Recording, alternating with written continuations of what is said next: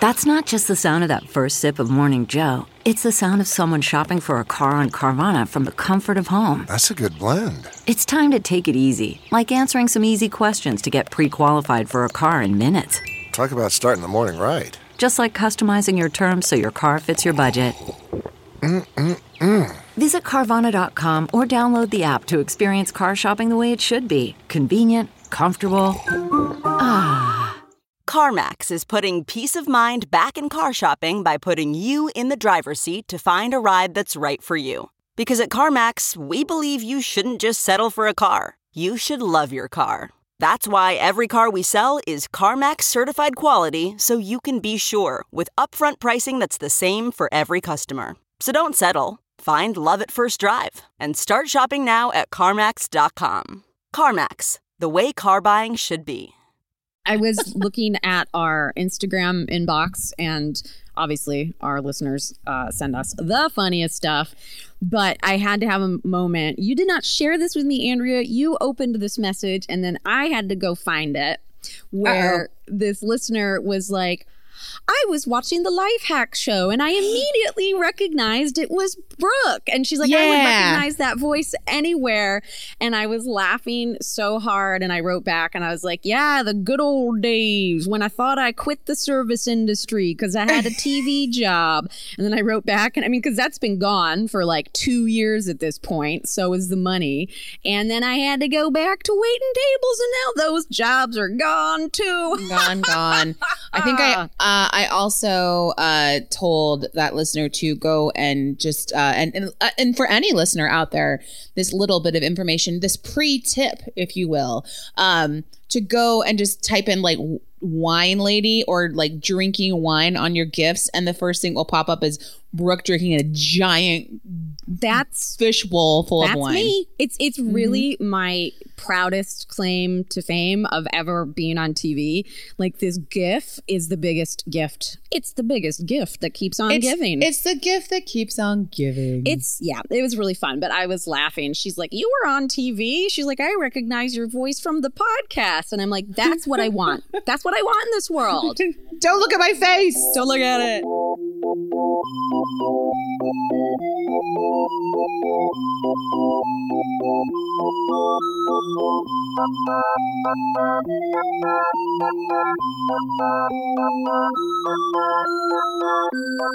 Welcome to Sidework Podcast. I'm your host, Brooke Van Poplin. Hi, guys. I'm your other host, Andrea Wallace. I had really great energy this morning because I was excited to get up and record with you because it's just a fantastic feeling, and we're so excited that I love recording days for sure. It's so good. And I started singing a little song called Wednesdays Are the Best Days 'cause they give my week a point. Otherwise it's an amorphous blob. I don't know what time it is. That's why Wednesdays are the best days. I mean, I vote keep working on that, and then when the recording studios are fully back open, you're gonna find yourself in a session, you know? I am working on that part of my persona. I'm getting more and more audio equipment. Watch out. I'm going to be like... If anybody out there has a baby face connection, Brooke's looking for a producer on an album. I am. Oh, goodness gracious. Yeah, it feels good to be debuting on the Last Podcast Network. I know! It's so fun. I really feel like we're at home, you know? With this amazing family of weirdos that is the Last Podcast Network. Yep. And I'm glad that their weird recognized our weird. And now for sure, we're all weird together.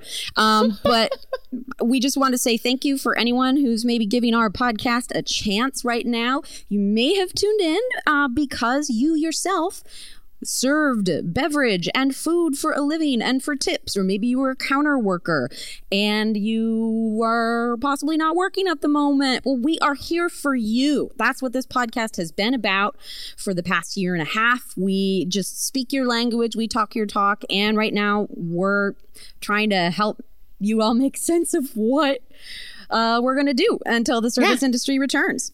And I think we should also take this time to say thank you to all of our continued listeners that we've had for the past year and a half. Some of you since the early days at this point. Episode 1, baby. That your support keeps us going and laughing and it's just so happy to be able to relate to so many other people out there, Brooke. It's great. We want to get, I know there are, but we got to come up with a name for our gang. I mean, it's like the server fam, server heads.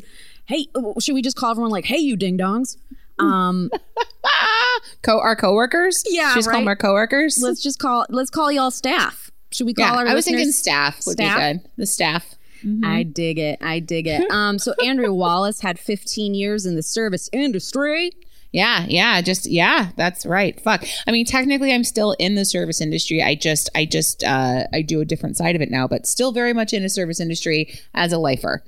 Yep. And you've been furloughed as well. Mm-hmm. Good times. We hope you're back in like a month. Fingers crossed. 4th of July, baby. Yeah. For me, that's a big question mark. You know, I barely got a restaurant job going before the pandemic hit, and I'm not on the top of anyone's list of favorite employees, so I don't know what we got to make this podcast work is what I'm saying. I know. Yes. Andrea, should we jump into some headlines? Oh, yeah. Let's jump into some headlines, Brooke. Perfect. All right. So, first headline. This one I like just because like we've been talking so much specifically with coronavirus, like shutting down bars and restaurants and everybody being able to do curbside delivery. Finally, and this is like a headline within a headline. Chicago hoping you can finally do curbside cocktails. It would change so much for the bars, like sending good vibes your way. But nobody's talking about buffet restaurants, Brooke. Oh, no. Well, right. Because they're just quietly disappearing into the night. Oh my God. Self-serve buffets, all you can eat salad bars. Like that's all, that shit's all hands on. Like there were already sneeze guards in place. You know what I'm saying? Like, so I do not know where the future lies for all of this like self-serve dining. To me, it seems like I don't think we can do it. Well, and here's the famous dispute between you and me, a real peek into how our personalities are different. I don't care. I think salad bars and self-serve stations are gross. Goodbye. Yeah, I mean, I'm going to say it. I love a fucking salad bar. I know you do. Is that going to make me like mad enough and sad enough to like be defiant enough to like drive to another state that has a soup plantation open because I want my salad bar? No fucking way. But, you know, the CNN article is saying there's no evidence to support the transmission of the virus from food or food packaging is an actual thing. But the FDA said it recommended discontinuing self-service buffets and salad bars until the measures are lifted. Well, okay. Get back out there. Because let's be honest, you know, I was already pretty snotty about, I don't think peas and salad dressing and pudding should ever commingle on a plate. You know, I know you're more of a flavor cruiser than I am, Andrea. No, I get it, Brooke. You've just been waiting for the fucking day to shut these down. I get it. You're just like, that. I couldn't even like care. Let them shut down and never open again.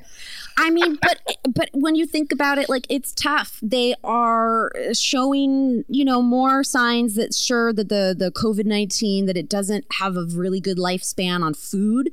Great. Still, I have a problem with the way people are at salad bars. Period. COVID-19 or not. Completely. You know, when I see like across, like when there's peas in the bacon or there's cheese in the sour cream, those are things that I'm just like, oh, keep it neat, keep it tidy. But, you know, I think that a lot of places like this, you know, it's for families who can get a bunch at once for a low cost. You know, when it comes to places like Vegas, I mean, buffets are huge in Vegas. I get it. So that's going to have to be completely rethought. I get it. I'm sorry, who's taking their whole family to Vegas? Is that a thing? No. I just meant more, well, I've gone to Vegas with my whole family before.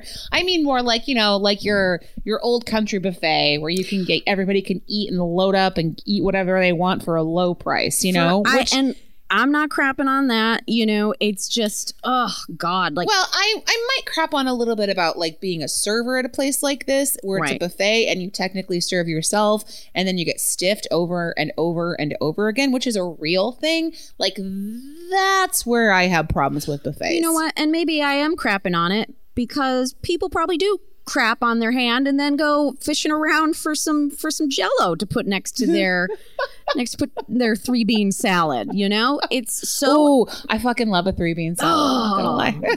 You are the most Midwestern of the two of us. Oh man, I just want to mix all the salad bar things together. I know. I was just talking the other day about how I like to mix salad dressings too when I go to I know. salad.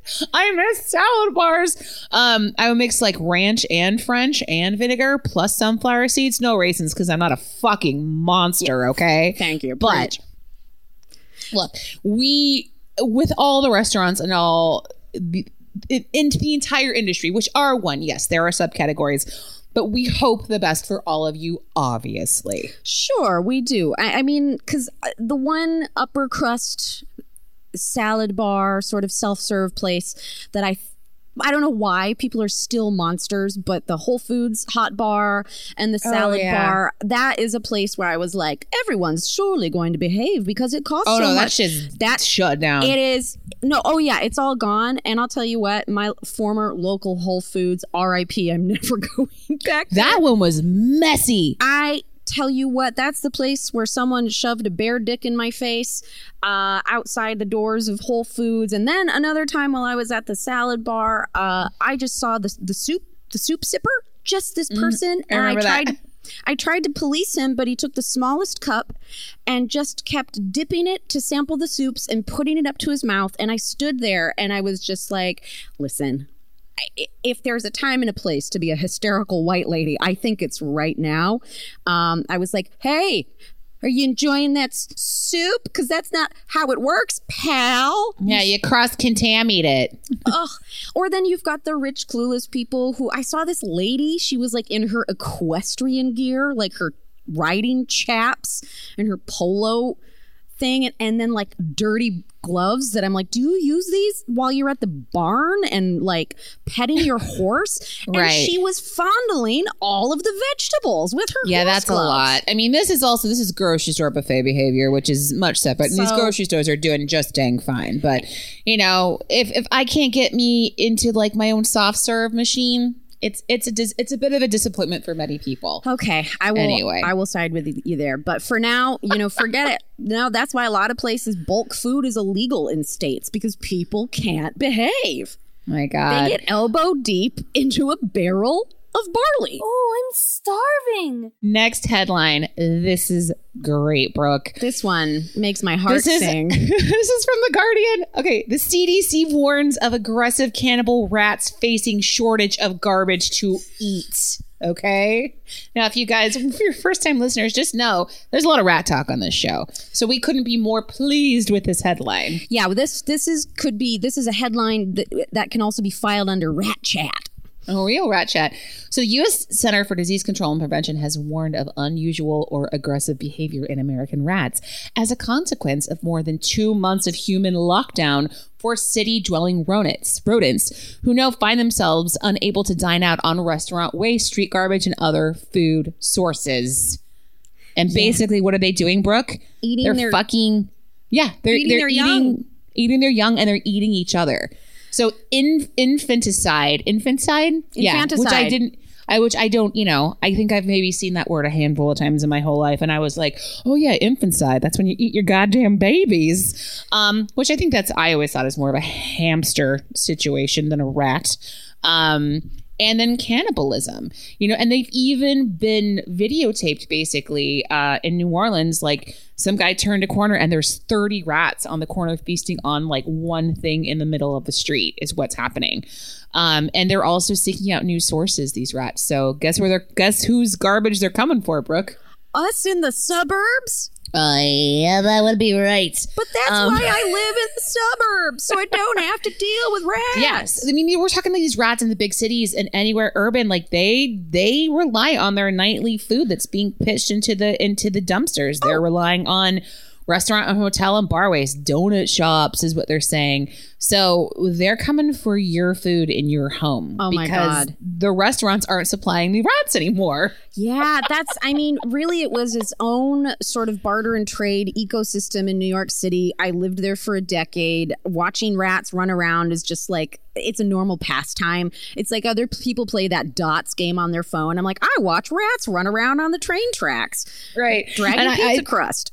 I think this is like another good example. As you shouldn't be eating out in public right now anyway. But can you imagine just like going out into a nice park in New York or Chicago and having a picnic, a socially distanced picnic, and then you see what looks like a human being coming toward you, but it's really a pile of rats that's shaped like a man walking towards you to eat all your food, and maybe you. And maybe you. I mean, cannibal does mean eating your own kind. It's not said that they've turned to eating, human flesh yet. Although if you were a dead body, they'd eat you. Give me a break. Your cat and dog. I mean, my dog licks me all day. I must taste good. Yeah, my dog, he's in it for the sodium. My sweaty arms and legs. Sure. He loves my salty sweat. I think right now we're missing an opportunity to unionize and get the rats of New York City together. And if you are the person who goes down onto those train tracks into the tunnels with a bag of Doritos and breadcrumbs and you get them together, you soon will be Rat Master. And you Pied Pipe it. Pied Pipe that shit. I want to Pied Pipe all these rats right to the White House. But a pie pipe. You need a pipe of pie. Got it. I think is the modern equivalent, especially if you're leaving a trail of food. Wouldn't you say? Okay. Yep, you're absolutely correct. But let's not miss opportunities to basically organize rat power, and get them to do our bidding. Swarm the White House with rats? Swarm the White House. No offense, Brooke, but I'm pretty sure it's full of rats already. Hey. If only they would eat their young, huh? Oh, boy. I bet that Jared Kushner is a little chewy and bland.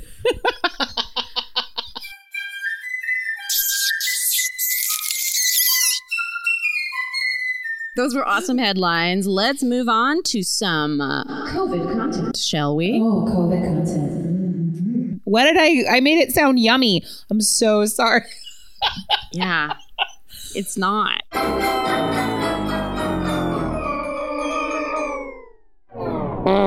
Okay, so we've been asking our listeners to submit stories, if they have them, how they're getting through COVID right now, if they've gone back to work. We want to hear from you. We don't have any personal accounts this week, but our listeners have been submitting some pretty fun stories from the likes of reputable journalistic sites like Bored Panda. Ooh, yeah. Journalism. Anyways, lots of fun headlines. My mom likes to send me things from Bored Panda all the time. But so what we've gotten are our listeners have sent us. Sorry, I just see your mom being like, "Would you look at that Bored Panda? Would you look at that Brooke, Bored Panda?" Brooke, I want to share this with you. Look at this Bored Panda. Also, here's another link to funny dogs doing funny things. Anyways. I love my mom. I love her. So what we are seeing a real trend in, which we've been covering, is once some of these restaurants are opened up, they've been trying to employ whimsical, fun, sort of ingenious ways to make social distancing feel lighthearted, right? So last week we talked about the place in Ocean City, Maryland on the boardwalk, which, by the way, was the subject of many a news article for people with the old bumper tables, the old yes. bumper, yeah. But their idea was inflatable bumper tables that you crawl inside of and then just slam into people at a very a safe 6-foot distance. So now moving forward, I feel like Germany's just going a little wild. They have introduced like straw fedoras where someone has fastened pool noodles onto the top of the straw fedoras. And we all know pool noodles are like a good, long, probably a solid 5 foot long wobbly piece of foam. And so people they're also like great for crafting. FYI. Well, they are. They really are. They're so fun. You can put one on the wall of your garage inside if that's where you possibly ever hit your car door on it. You put a pool noodle on the wall and it'll have a little bumper. Anyway. But so people are wearing fedoras with pool noodles stapled to them to keep distance from one another. You've also seen in Germany, Burger Kings have now introduced giant socially distanced crowns where each crown that a person wears has a 3-foot circumference. And another idea that kind of flopped, this was in Italy, this is so silly. Please, I can't even get into this, is in Italy, they're like, whoa, making Whoppers, the socially distanced Whopper that has 3 times the onions on it. Which means you'll have bad breath and people will stay away. Oh, boy. Maybe they should add a bunch of garlic so you can socially distance vampires from yourself. Honestly, it's like, people, how dumb are we that we can't gauge distance, I mean, there are dumb people, and that's where pool noodle hats, these knobs need to wear them, but people are employing giant stuffed animals to sit at a table. These, of course, why not? Let's make everyone feel that always comfortable. freaks me out because there's always like the you got punked, shows where it's like there's an actual human inside giant teddy bears and they'll just like turn and like look at you.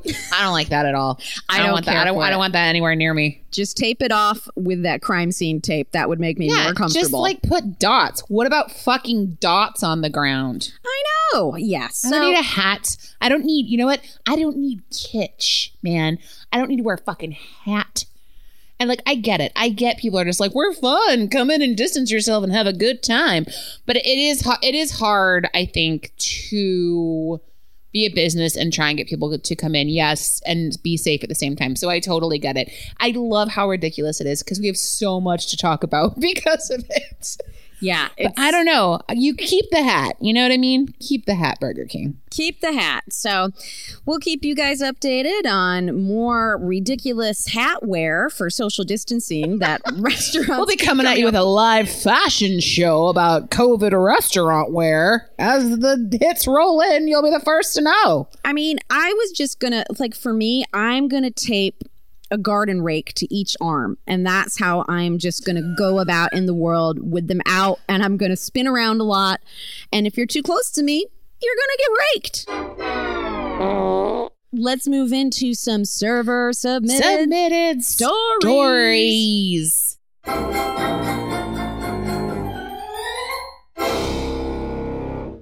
All right, guys. Well, server submitted stories, I guess we should lay it down. I think they're pretty self-explanatory. Do you have a terrible, embarrassing, heartwarming, amazing, worst day on the job, best day on the job story that you want to share with us? Send it our way. Yeah, you can just email us, sideworkpod@gmail.com, or follow us on Instagram @sideworkpodcast and drop that in a DM and we'll read it on air. Yeah. So we were gifted several weeks ago with a server who went back and gathered all of her bartender buddies to recall multiple tales of debauchery from what is now known as the unnamed 4 a.m. Chicago bar. And she really laid it out like chapters of a book where each chapter it's beautiful. is a weird creature who hung around her 4 a.m. bar. So, Andrea, how about you tell us the tale of Irvin? Oh, my God. I will. So the 4 a.m. Chicago bar tells chapter Irvin. 37. Irvin chapter. There was Irvin. Sounds like Irvin. Great. Saying it correctly. I have no idea how Irvin made a living, but he had at least 3 credit cards on him at all time, and he'd give one to each bartender. I got the impression that Irvin had learned from previous fights that he was a jackass, and this was a way of covering himself. He gave us all the cards, so we'd each have a tab with him, and he wouldn't leave without paying. This was not our request. That's just how Irvin decided to roll. All right. This next line. Irvin was not impressive to look at. Man, that's a slam. Irvin was not impressive to look at. He was skinny and short and had a jawline like I wouldn't write home about. Are you writing home about jawlines? I know. Like, what does that even... I mean, I don't know what that means. But I talk about Mitch McConnell's my brain jawline. is going to all these different scenarios, like a zigzag. All right. Somehow, I think it was the money, Irvin always had a group of girls with him. It's the money. At some point, Irvin would say something rude as fuck, usually to one of the girls, and an awkward silence would follow. We'd give Irvin the look like, Jesus, man, again? And then Irving would sigh and twirl his finger in the air. Another round, Irvin would say. Another round for everyone with an earshot. That was Irvin's self-subscribed penance for being a douchebag. Irvin, like most people in the bar after 2 a.m., was math impaired. But unlike most customers, he was aware of this. He'd ask us how much he should tip. At first, we were nice and we tell him what 20% was. But one night, though, my dead soul inside said, $100. You should tip me $100 for being a pain in my ass. I didn't smile. I just deadpanned him. Irving left a $100 tip on the tab. Yeah, Nicole. He had on me and on each tab he had with the other 2 bartenders as well. Damn. Fuck. That night and most nights after, Irvin left us whatever tip we suggested.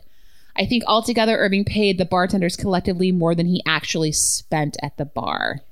Wow. I mean, where were those people during my years? I mean, this bar, you know, for those of you who have been like pinging listening to our past episodes, it's a saga. This is a goddamn soap opera. You know, like where as the 4 a.m. bar turns, or it's you know, so good. Yeah, all my customers at a 4 a.m. bar. I don't know what we want to call this soap, but good Lord. I mean, because it's like, yeah, we've already heard about High Five Brad, who's amazing. We heard about Keith the barback, who drinks all the bottoms of people's leftover alcoholic beverages. Like a troll. Like a fucking bar troll. So gross. And then last week, Nicole wrote us part 1 about her sister, who she had gotten a job at this 4 a.m. bar, and her sister's just not cut from the same cloth as her. She's a sensitive, delicate flower, and every shift would have to go hide in the DJ booth and cry and not come out to her shift. Until she did like a shot and got comforted. Yeah, Aww. poor baby. So Nicole, she in another email, she's like, oh my God, I forgot this. And so this story is titled, My Sister Continued. So now we know this. Okay, delicate flower, little sister has gotten a job at the bar and everyone's coaching her to be a hard ass, right? Okay, so now she's getting the hang of it. Okay, so she says, I forgot the most important part of my sister's story. We spent all summer teaching her how to be tough, and it ended in a small dumpster fire. Mid to late August that year, this girl strolled right in the back door, walked behind the bar, and helped herself to a beer. The third bartender was smoking, so my sister was alone up there. My sister does exactly what we taught her, you know, be like, excuse me, who the fuck are you, and why are you behind my bar helping yourself to a beer? I heard her saying this and jumped out from behind the back bar to see what was going on. She's yelling this, and she's aggressively walking the girl out from behind the bar. That's when I saw who had gone behind the bar and realized this was about to blow up. We failed to fill my sister in on a couple of historical bar family members. You know what I mean when I say bar family, the small crew who becomes your adopted family from, you know, all working together at some point. Well, the girl behind the bar had worked with all of us, but hadn't been introduced to the new kid, my sister, yet. I wanted to laugh, but also, oh shit. Neither one knew who the other was, but everyone else knew who both of them were. Here's why. This is so great. We all know that situation when you're like, I'm doing my job. I told someone to get the fuck out from behind a bar and steal a beer. And then everyone's like, ooh, you didn't learn this rule. Oh God, I relate to this so much. Okay, so she goes on. Here's why this is bad. The girl behind the bar, let's call her Sarah, is one of the meanest drunks I've ever encountered. She no longer worked at the bar, but she'd come in hammered around 3 a.m. randomly. Because no one wants to get in a fight with drunk Sarah, we would let her do her thing. Her routine is to help herself to a beer and then walk over to the DJ booth to ditch her purse. Without making eye contact with the Banshee, I start her a tab for whatever she grabbed. Sarah likes to dance on the bar, start fights with other boys' girlfriends, and drive home. Whoa. Stopping her is harder than dealing with her. Oh, good Lord. Side note, don't drive drunk. And if your friends let you, then realize you're that big of an asshole. Yeah. So she goes on. As my sister is walking back from behind the bar, Sarah gets in her face and goes, I live here. Who the fuck are you? The security guys are all standing around now just watching. It's like watching a couple of bears afraid of a small yapping puppy. I had to drag Sarah out of the bar and try and get her to cool off while the other bartenders explained to my sister who Sarah was and why everyone turned a blind eye to her debauchery. My sister quit soon after. Fun side note, Sarah never stopped driving drunk and eventually drove her car into a suburb library in the middle of the night and somehow got away with it. Jeez. Good Lord. No one was hurt. I like to imagine it's because she was so mean, she made the cops cry. Jeez. Hashtag white girl privilege. Yeah, right? Truly. Yeah. Oh, God. Man, the more we read these, like, I'm so impressed with the detail of character on all these stories, first of all.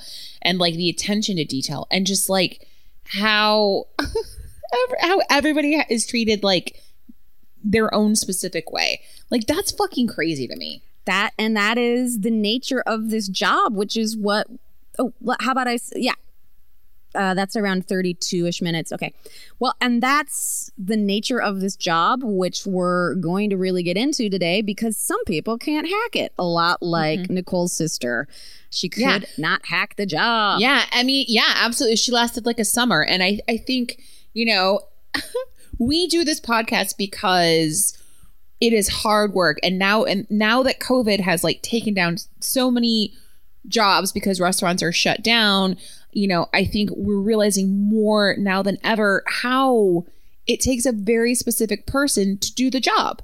A very specific person.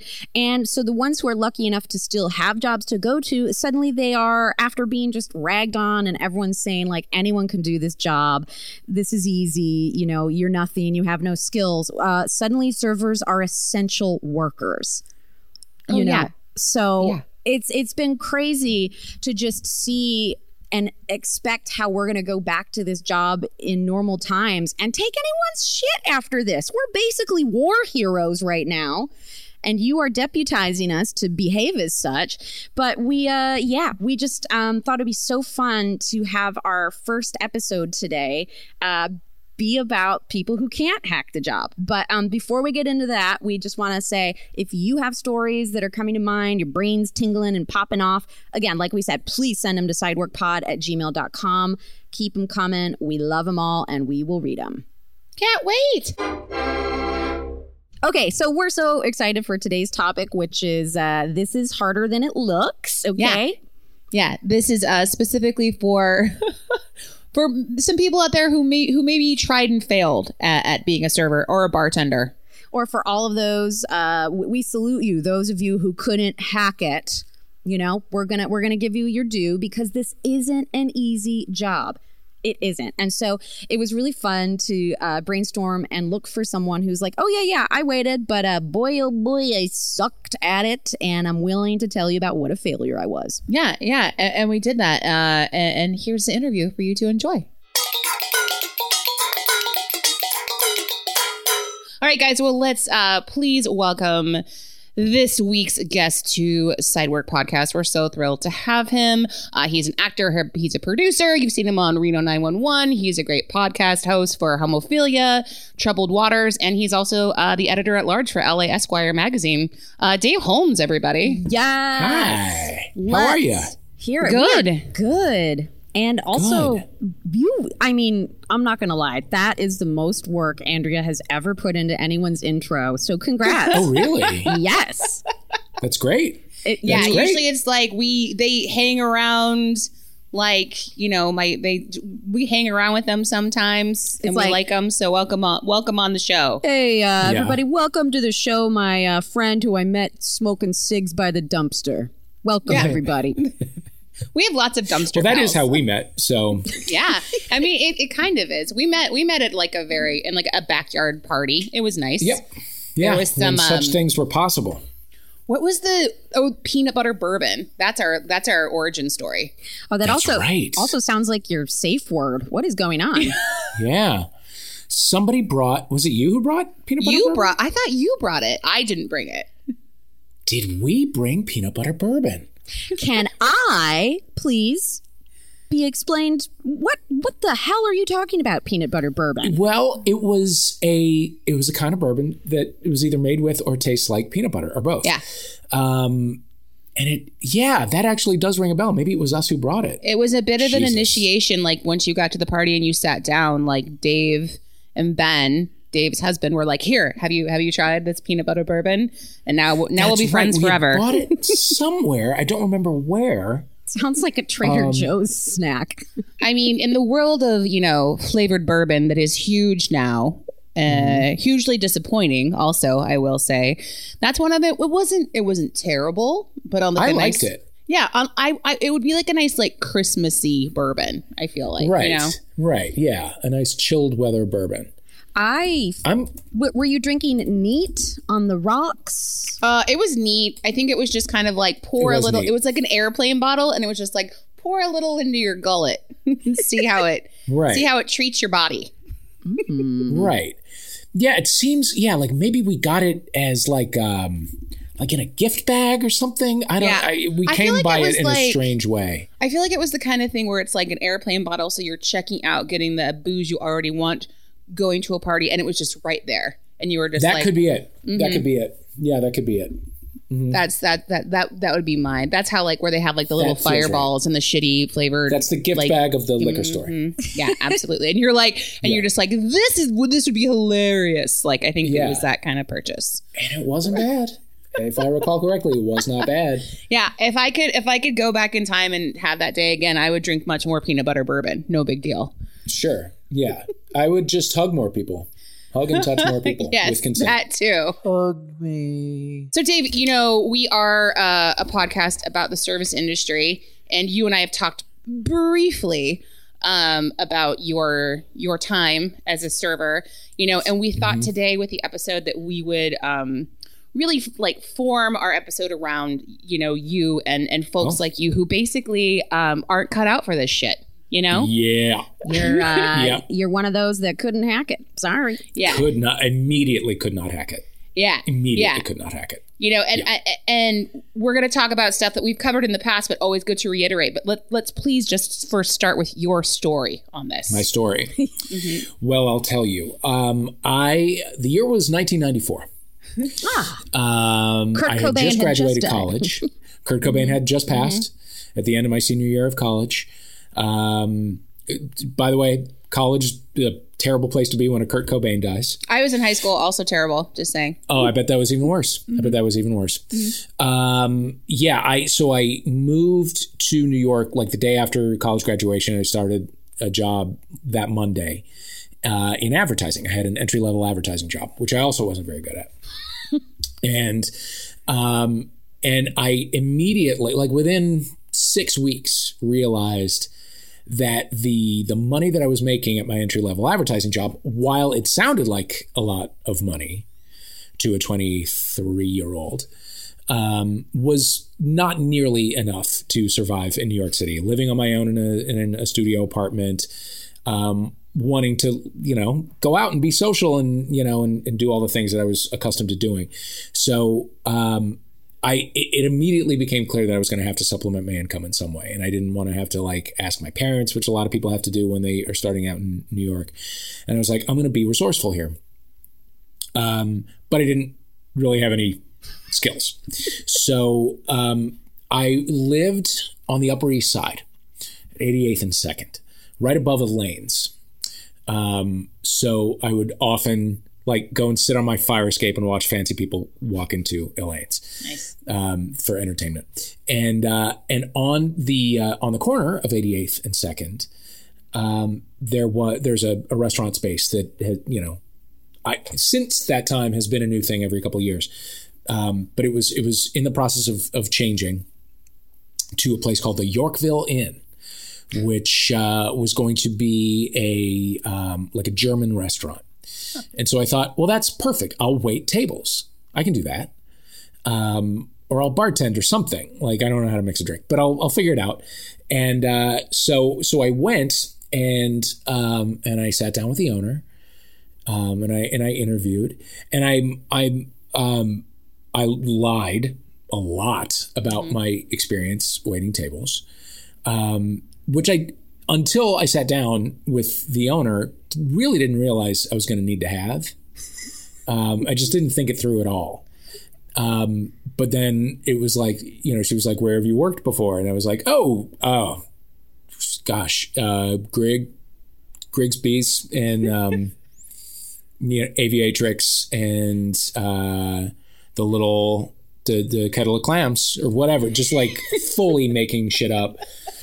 I've been to all those places and they're delicious and the service they're is great, really so. good. They're good. They're very good.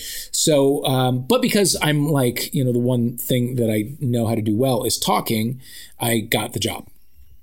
So, and then I trained and just pretended to know what the hell was going on during training, learned the menu, et cetera, et cetera. It was a lot of schnitzel, a lot of that kind of thing. And then I was off and running, and I learned, I mean, I already knew this about myself, but I learned very quickly, that I am not the world's most detail-oriented human being. And you really need to be. Yeah. Like, you notice it. It's all specifics. It's all very specifics. And when your waitron is not detail oriented, you really do notice it. And so I was constantly forgetting elements of dishes and putting salt, like not putting salt and pepper on the table, and letting people's water glasses go dry.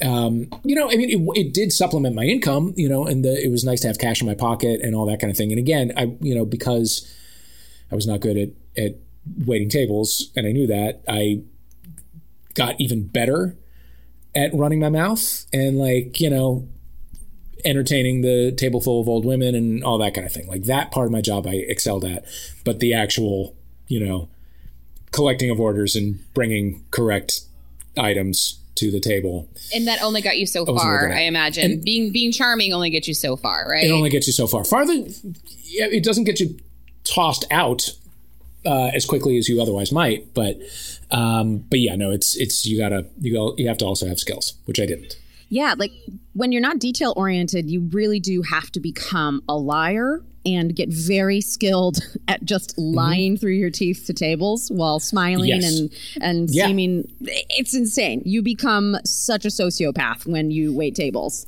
You throw the kitchen under the bus like every third table, See, I would not do that. I came clean always. I figured that was always a humble, the best. terrible server. Yes. Yeah.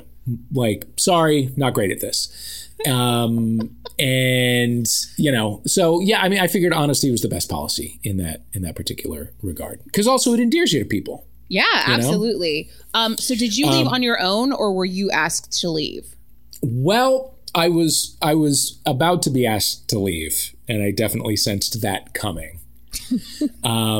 So I left of my own accord. Oh, did they do the soft fire, which was just remove you from the schedule?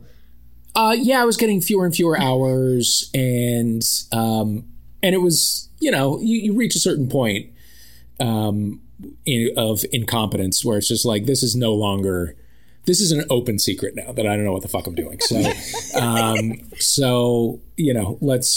let's all end this and retain our dignity. So I was like, work has got me a lot busier these days, so I don't know if I'm going to have, the time to come back. And it was kind of like a mutual, it was like that's like horrible, a seventh Dave. grade breakup. Pardon? Everyone being like, oh, Dave, really? No. Yeah. Oh, you got busy? Yeah. Oh, man. And you're just being like, I know, right? I know. Yeah. But then that was it. But then the thing was, I continued to live above the place.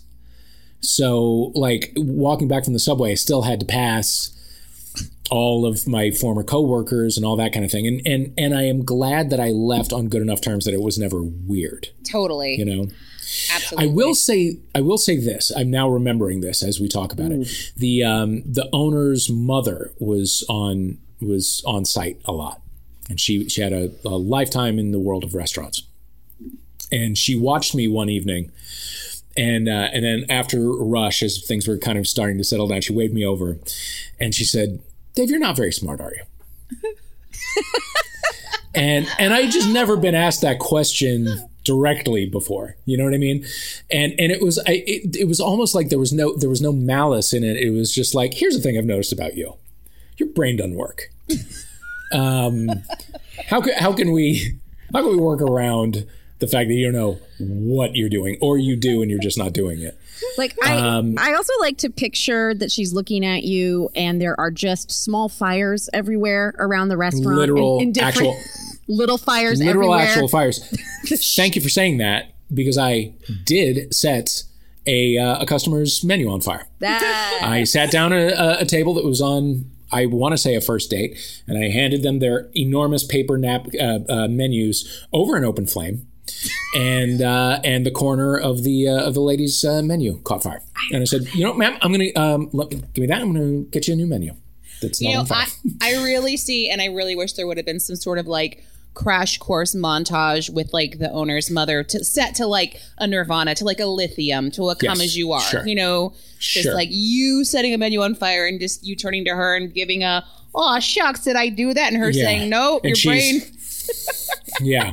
Yeah, but then, you know, the understanding in a montage is that there is growth. Yes. And, you know, if we're really following the story, if we're telling the truth of the story. If this were the made-for-TV version, like, that could be it, you know, if we want to keep everything uplifted. But unfortunately, no. Yeah, no, I just wasn't very good at it. Can we pause for a minute to talk about, like, how unnerving the jobs you have are, where someone's mom, like the mom who doesn't even work there, she's just like, "I know a lot of stuff," is just always hovering and basically being a narc. It's you're being, so it's like, you know, you usually have the insane restaurant manager who they're usually not your friend, so you got to deal with that. And then just a retired mom just momming you, just hanging, being like a mom, like as cruel as any mom, but also not yours. So she doesn't even have to pretend to be nice. Right. There's just no, Also, no offense to them, but Yorkville doesn't make me think of German food. I don't know. No, it doesn't at all. It doesn't at all. No. Although I guess Yorkville was a historically German-American, it was where a lot of Germans settled on the Upper East Side. So apparently, you know, if you really know your Manhattan history. And I'm sure, was there like a little blurb on the menu that you had to learn about that? Or did you know that, is that what you know that because you work there? I think I know that to be true otherwise. You know, I don't know. And it was also like, it helped you give the origin story of why your work uniform was lederhosen, you know? So Right. Thank God that I actually was worked at a German restaurant for a minute called Das Rheinland was the name of the German restaurant I worked at. And for Oktoberfest, we did wear, I wore a drundle and with a big bodice with my boobies sticking out all weekend. But it was like, it was a lot of schnitzels, a lot of different gravies, a lot of Zigeuner schnitzels and spätzels. And I mean, it was delicious, but it's a strange menu to navigate as well. Not to mention a strange, like, customer base that'll come in specifically for German food, in my opinion, you know? Yeah. But it's never. I don't know myself ever to be like, you know what? I'm in a schnitzel mood right now. Let's go get that. For sure. I mean, but all of this is really like, you know, like this story is great, and it's really segueing specifically into why some people just can't cut the mustard on this job. You know, the stone ground German mustard, if you will. Yes, the grainy. The kind of hot, spicy mustard you dip your Kaiserkreiner into. You know. Yes, exactly. Yum, yum, yum.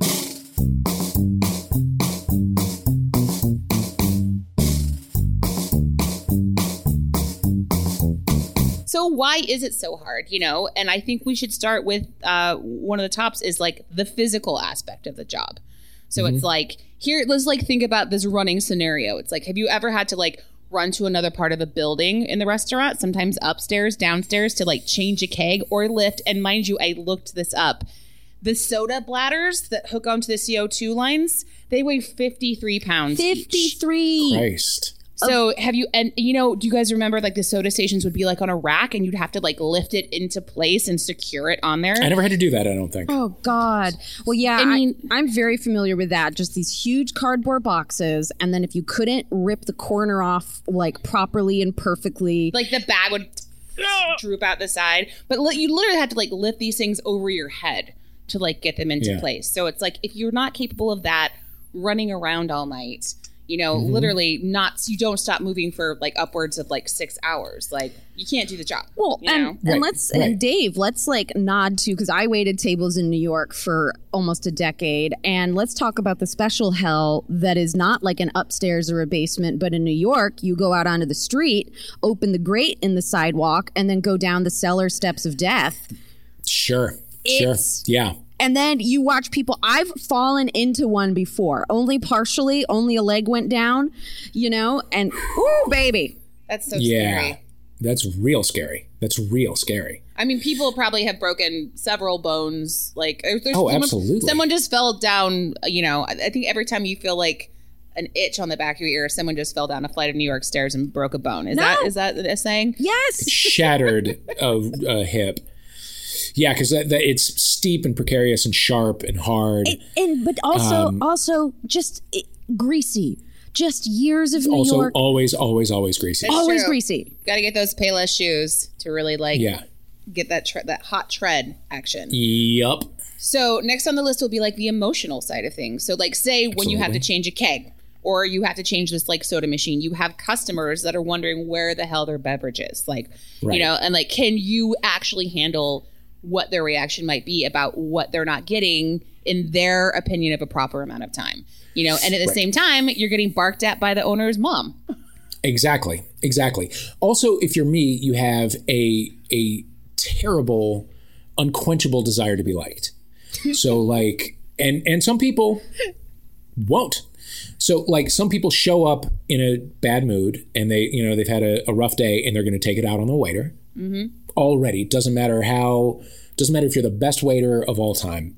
Somebody's going to catch it and it's going to be you because you're a stranger and then they're done with you at the end of the meal. That's the way that goes. Yeah, absolutely. Some people show up in a perfectly good mood and they have a terrible waiter, who is me. And so then they're, you know, you start having a great relationship with them. And then because of your pure incompetence, the relationship goes south very quickly. And then, or it's going fine, and then you just make a dumb mistake, and you feel like a jerk. Feel like such a shit heel. I couldn't handle it. And then, honestly, I mean, I don't know if everybody does this, but I certainly then spiral out of control. So, like, then I'm so much of my limited brain capacity is going to this table that's mad at me that I thought we were friends, and then it's and then I'm fucked for the rest of the night because I can't, like, a chunk of my brain is caught up with like how I'm going to repair this relationship with this person. I don't know. Absolutely. I mean, that leads us to our next, topic, which is the mind, right? So like, can you multitask while you have to do all these things while you're like, okay, I have 3 separate orders running in my head. I have just dropped apps at this table, but like I need to get to-go boxes to this one. And then it's like a table's fucking birthday at the same time. Yes. Right. Obviously that is, you just said out loud, like you can't handle that. Your brain cannot do that. Yeah. Can't do it. Now, recently, because I'm trying to get a second book going and I'm having just an awful time getting the proposal done. A couple months ago, I was like, I'm going to get to the bottom of this. Like I've felt like I probably have attention issues that need to be addressed. And I'm going to go and I'm going to talk to an actual like psychologist who specializes in these things and get the tests and all that kind of thing. So I went to this forensic psychologist in Encino and took this.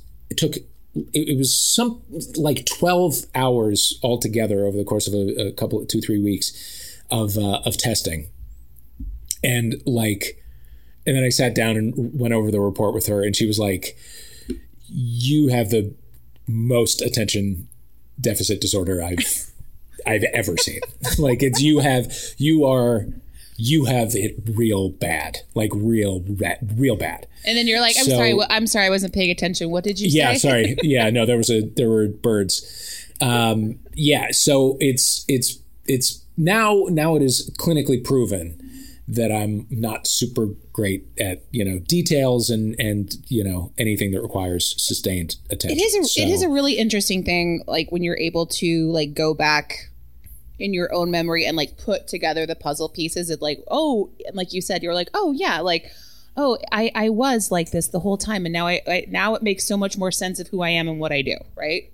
Yeah, exactly. I mean, it's a gift. A lot of people walk around their whole life and don't realize shit's wrong, Yeah, and that it's okay. Yeah, and doing what I do right now, it's actually not the worst thing in the world to have a little ADD, because I'm working on 5 things at a time, and so like right now I've got like 3 pieces for Esquire that are due, and the way that I work is I hop around to all 3 of them. I can't like just put my head down and write one thing for 8 hours a day. Like I'm kind of jumping all around, and that works for me, kind of. Dave, that wall behind you looks like the definition of ADD. Doesn't it? Looks like some mind mapping happening behind you. Get out your red yarn. Mm-hmm. I mean, but what you're saying right now about like hopping from project to project, it's like, I feel like you could wait tables again, because like each table is a different project in a way. You would think. It's details. It's details, baby. That's where you lose me. I mean, again, your talk is very good. Let's you like that's what makes me believe in you. But maybe there's a comedy and tragedy in all of this too. In that at the end of the day, like if we're like really going back to like everything going on in your head, like you're changing that keg, you're like changing that soda machine, just when you think you've caught up to everything. Like literally, like a keg blows up in your face, and you're just drenched in beer. Uh-huh. You know what I mean? Like, and this kind of stuff. Right. All these things we talked about are happening in thousands of restaurants across the country, across the world on any given day. This shit happens every day, and people keep doing the job. But some people, like I said, can't. Yeah. Well, again, I'm telling you, I feel like the service industry should just all be renamed Little Fires Everywhere. We're just going to go ahead and take that away from Hulu, because So Andrea's talking about the emotional and the physical, and just the toll of the job, where it isn't for everybody. You really have to learn how to which is hard. You have to care about details, but not care about a million other things, so that you can just soldier through. And we've always talked about over the course of this podcast is you have to just inhabit what we call like chicken brain, where you're just like, job, just do this. Like, don't stop to even like pee, to think your own personal thought, to take a breath, to take a sip of water. You just chicken brain your way through it. And then when it's over, there's this huge come down, because you just switched out of that mode of being. And the days or the overall inability to be that person means you're either going to have a bad day at the job that specific day if you can't shift into it, or you just can't do the job. You're going to be fired, or you're going to quit because you have a panic attack every day at work. Right. And so it's like, it cracks me up when people are like, whatever, anyone could do that job. And you're like, have at it, bro. No. I mean, no, you absolutely cannot. There's a big spectrum of articles where serving, waiting tables, bartending is on a lot of tops for best jobs, and it's on a lot of bottoms as well. It's a lot of like worst jobs as well. So it's really interesting, just a point of view, like, and who can do it and who can't, But people who say, I could do this is a piece of cake, are also some of the same dipshits that are like, I would never stoop so low as to wait tables or serve drinks. And those people can just get fucked, pretty much. And they're not listening to this podcast anyway, I hope. So fuck them. Fuck them. No. This would not appeal to those folks. No, it wouldn't, because they don't like to be proven wrong, especially when we're talking, I mean, I specifically can speak to, like, I think I am a good server. I have been a good server. I excel because multitasking makes my brain really happy. Multitasking makes my brain really happy and doesn't let me go down the anxiety slippery slope, which is like when I don't have something to focus on, the bad feelings come up, you know? And so staying busy physically, interacting with people, because I'm a stand-up comedian, and then working with food, like I shine in this area. Like it is me being a jack of all trades, which, you know, in other areas of life, that saying like jack of all trades, master of none, like in the restaurant industry, you are the master of that job when you are jack of all trades. And it's the best feeling. Yeah. No, you'll never have it. But I will say, you know, and then just obviously you learned from waiting tables and being in that position. And I know that you and Ben, like you guys love your local neighborhood haunts. Like you definitely love your wait staff and you appreciate and support them. Absolutely. Absolutely. It changed. Not that I don't think I was ever a dick to a waiter before. It's not really my style, but like I have made a point ever since to be especially nice because it is unbelievably grueling and hard, and it is a skill.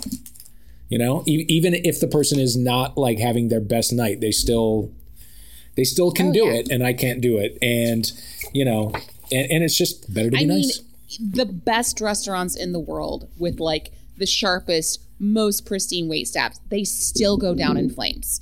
Like there's shit's always, there are fires being put out, like Brooke said, little fires everywhere. And, you know, I get if you're good at it, your customers will be none the wiser. But, you know, I think it's just like, it is so hard because there are problems happening and it's all just swirling together, and somehow everybody just manages it to like keep it down enough that they have a good night. Well, and can I, you know, and I'm going to go on record here and defend you a little bit too, Dave. You know, I feel like we're just like, ha, you couldn't hack it, nerd, you know.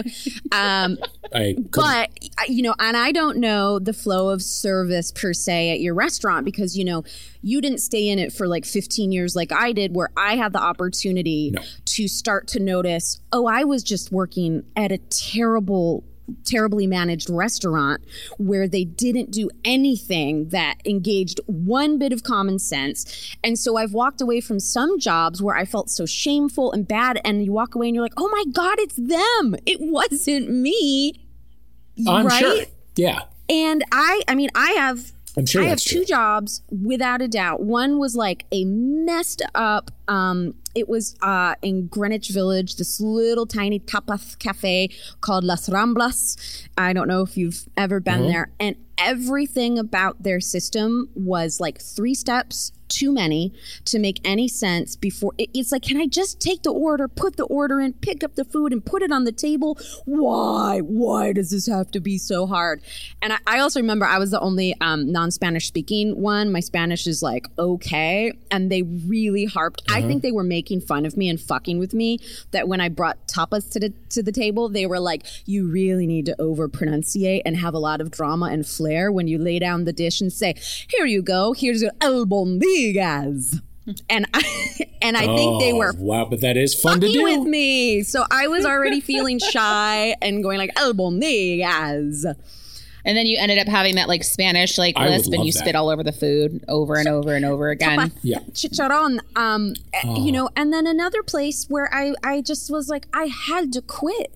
I could not hack that job because, again, it was a fancy elevated steakhouse. I was still pretty new and not very versed with, like, because forget it, start to throw in like $500 bottles of wine and food culture, and I hadn't had enough exposure to it yet. And I mean, I just shut down the minute something cost more than what my own family would have ever eaten growing up. I just like shrunk like a flower. I was like, I do not want to go take a $500 bottle of wine to this table. This is too much for me. They're going to throw me in jail. Rich people scare me. Like, so I realized really quickly that super high end with the kind of people who are like, I'm a senator, you know, like, I'm like, I can't wait on them. I just can't do it. Yeah, that's a lot. And, you know, you mentioning that reminds me, one thing I 100% did not know how to do when I took this job was open a bottle of wine. Right? It was not a thing I had ever done up until that point. I came straight out of college where I drank keg beer for 5 years. And the first time somebody ordered a bottle of wine, I was like, I'm going to have to do this like in private and then bring it to them because it's going to take a minute and it's going to look weird, or I'm going to have to hand it off to somebody else because that was not the kind of thing I could ask my manager or any of my coworkers. You know what I mean? No, I think I finally did trust somebody enough to say like, listen, I do not belong here and I don't know how to open a bottle of wine. Can you just teach me very quickly? And I learned. But for the first couple of weeks, I was like, I was like a college student trying to open a bottle. Yeah, I mean, we've all been there. The amount of corks I broke in the beginning is so embarrassing. You know, there was one time I cut my hand open badly on a wine key and then had to like put it behind my back. That was like a baller move though. My hand dripping blood as I'm like doing a tasting table side, you know? Yeah. But I didn't. That's hot. Dave, I also love to picture too where you're like, I think now is a good time to tell you I don't know how to open a bottle of wine. Also, I can't read. Yeah, totally. Or anything else. It's I just feel like it's caught up to me a little too much. The jig is up. I need help. I think it'd be fun that you read. fake that you've already opened it, but then you kind of like fake like you're opening it for the first time in front of the table. I think that's a good way to go. And you just go, whoa, yeah. This one was this cork was ready to come out of the bottle. Kind of theatricality. Did you ever? Yeah, no. Did you ever spill drinks on people? You know what? No, I never did that. Luckily, no. I have. I've thank God, no. I spilled 10 margaritas on one man one time. So wow. Yeah.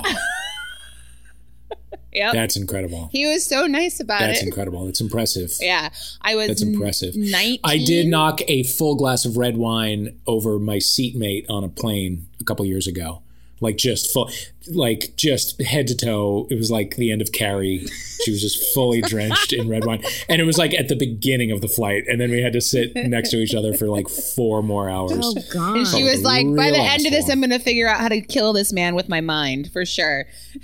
I think you should have just kept sitting there the whole time and being like, woo, have enough to drink, lady? Yeah. Jeez. A little ripe over there. What happened? Afraid of flying? Uh-oh. Dave, any other fun stories? Anything that like has come to your mind, like that you'd like to share with us? I did fail to show up for brunch once. Whoops. Yep, because again, I was like 23 and I decided to stay out until 5 a.m. the night before. And then I was like, well, I'm just not going to go to work. They'll be fine. That Sunday was Marathon Sunday. Wow. Where places are super duper slammed. So I got in a lot of trouble for that. That was kind of the beginning of the end. Right. Not immediately fired, no, because I was still kind of on the schedule. But that was the beginning of the end. Yeah. It happens. It shouldn't happen. Yeah. But you're young, and I think that's really like a lot of it. That's when people start doing this job, is when they're young and dumb. We've talked about it time and time again. And again, some of us just, the fact that you can like recognize it and you don't keep doing it, because honestly, there are a lot of people out there who continue to be shitty servers and keep getting hired at different places and they just like burn. Yeah. I mean, I've had friends who are just like, they've worked at 50 restaurants in like 2 years because they're terrible at it, but they keep doing it. Yeah. That's when you kind of have to have like an intervention, be like, you can't bring things to people for money anymore. Okay. Yeah. You just can't. Food related. Yeah. Drink related. I do wonder whether I would have gotten better.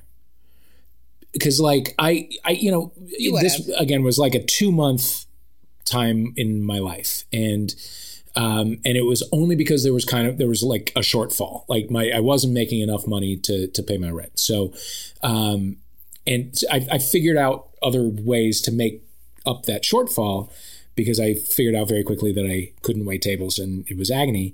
But I wonder whether if I didn't have another choice, I would have improved. I guess I would have.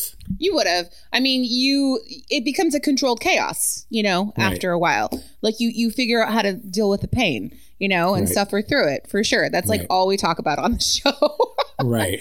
In many ways is that it's terrible, but it's so great at the same time. Sure. But one thing that we really do talk about, and we have, is that we believe fully that everybody should have to wait tables. And the fact that you went and did that for 2 months has shaped you as a better human, in our opinion. I think so. Yeah. And I mean, you do learn so much about what the job entails, and it leads you toward treating your server with more respect, which is great. And it's, it's a good exercise. It's a good exercise. I do think, if I'd stuck with it a bit longer, if I had the wherewithal to say, all right, it is obvious to everyone here that I don't know what I'm doing, but I could stand a couple shifts a week. Can you help me? What are some areas in which I can do better, rather than expending so much energy trying to look like I knew what I was doing? Oh my God, I smell a montage coming on, you guys. Do you smell this montage brewing? Okay, maybe It's in the air. Maybe I could have gotten better.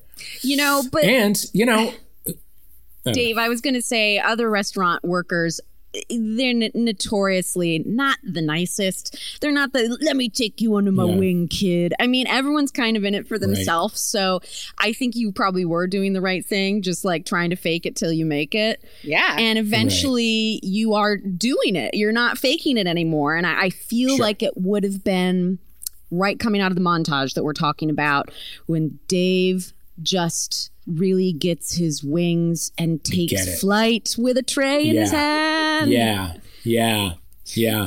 never happened. We'll never know. But I will say this: it has provided my parents with jokes for days. They think it's hilarious how shit a waiter I was. Like, my parents went to my restaurant once when they were in town, and I was at the best of my abilities that night because it was my parents and I still wasn't very good.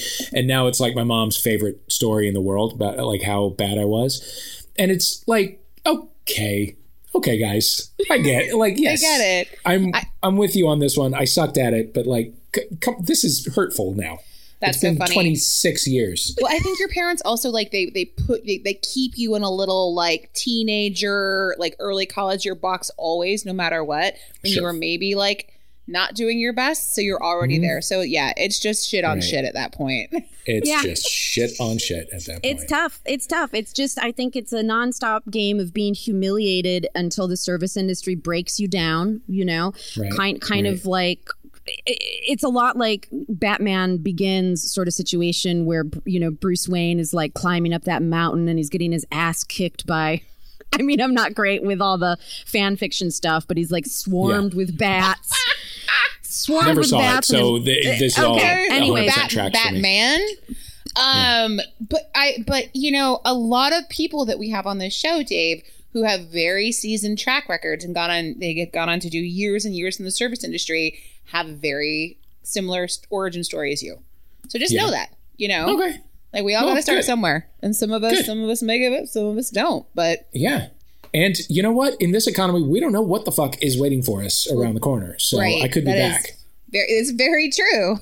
Yeah. That's very, very true.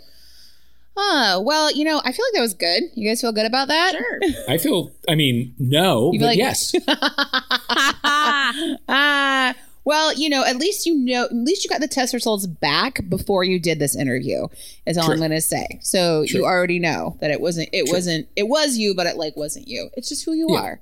It's just who I am. It's my I mean, again, it's not for everybody, but I think what we really just want to say is that, like, the next time you're out there or see anybody who thinks that they can do your job or anybody can do your job, just know that that's not true, you guys. No, it's not true. And it takes a very specific, hard-working, awesome individual to be able to hack it in the service industry. Yeah. Yes. Thank you. In fact, I want to build on what you just said. It's not for everyone, but it's also not something that just anyone can do. So, mic drop.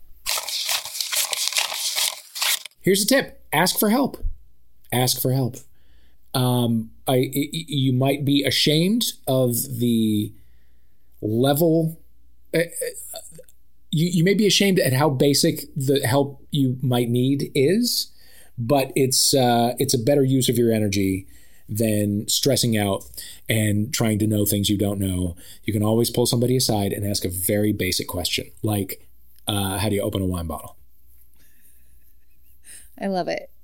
I mean, and typically, and I will say, then just my experience, the minute you ask for help, like a door like opens in front of you, and everything. Yeah. I mean, I just mean that, like, I was like, hey, if I can't find my keys, I say, hey, Brian, have you seen my keys? And then, like, I literally will, like, turn around and the keys will be in front of me.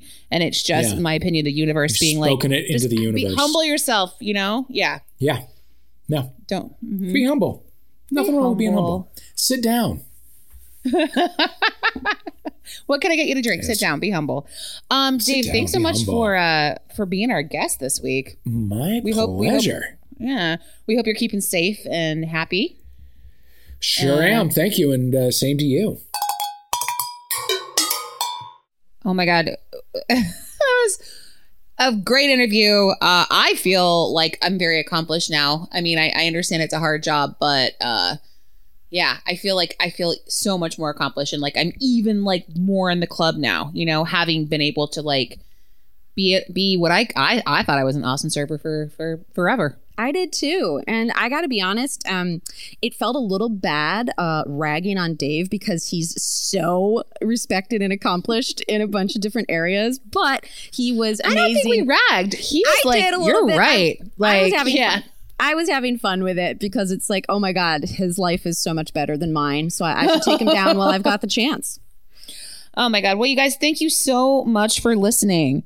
Again, if you want to submit a server submitted story, we would love to hear from you. And also, guys, please do us a favor if you enjoyed this. We grow by word of mouth, servers and bartenders telling their other service-oriented friends. And the biggest favor you can do for all LPN shows in general is subscribe, rate, review, do all the things. Follow us on Instagram at Sidework Podcast. We do Twitter as well at Sidework Podcast. We're just not on it that much. We'll fix that. But anyways, thank you so much if you took the time to listen today. We're just so grateful to have joined LPN, and we love you, and we want to hear from you if you just started listening. All right, Andrea, you know what we say at the end of every show.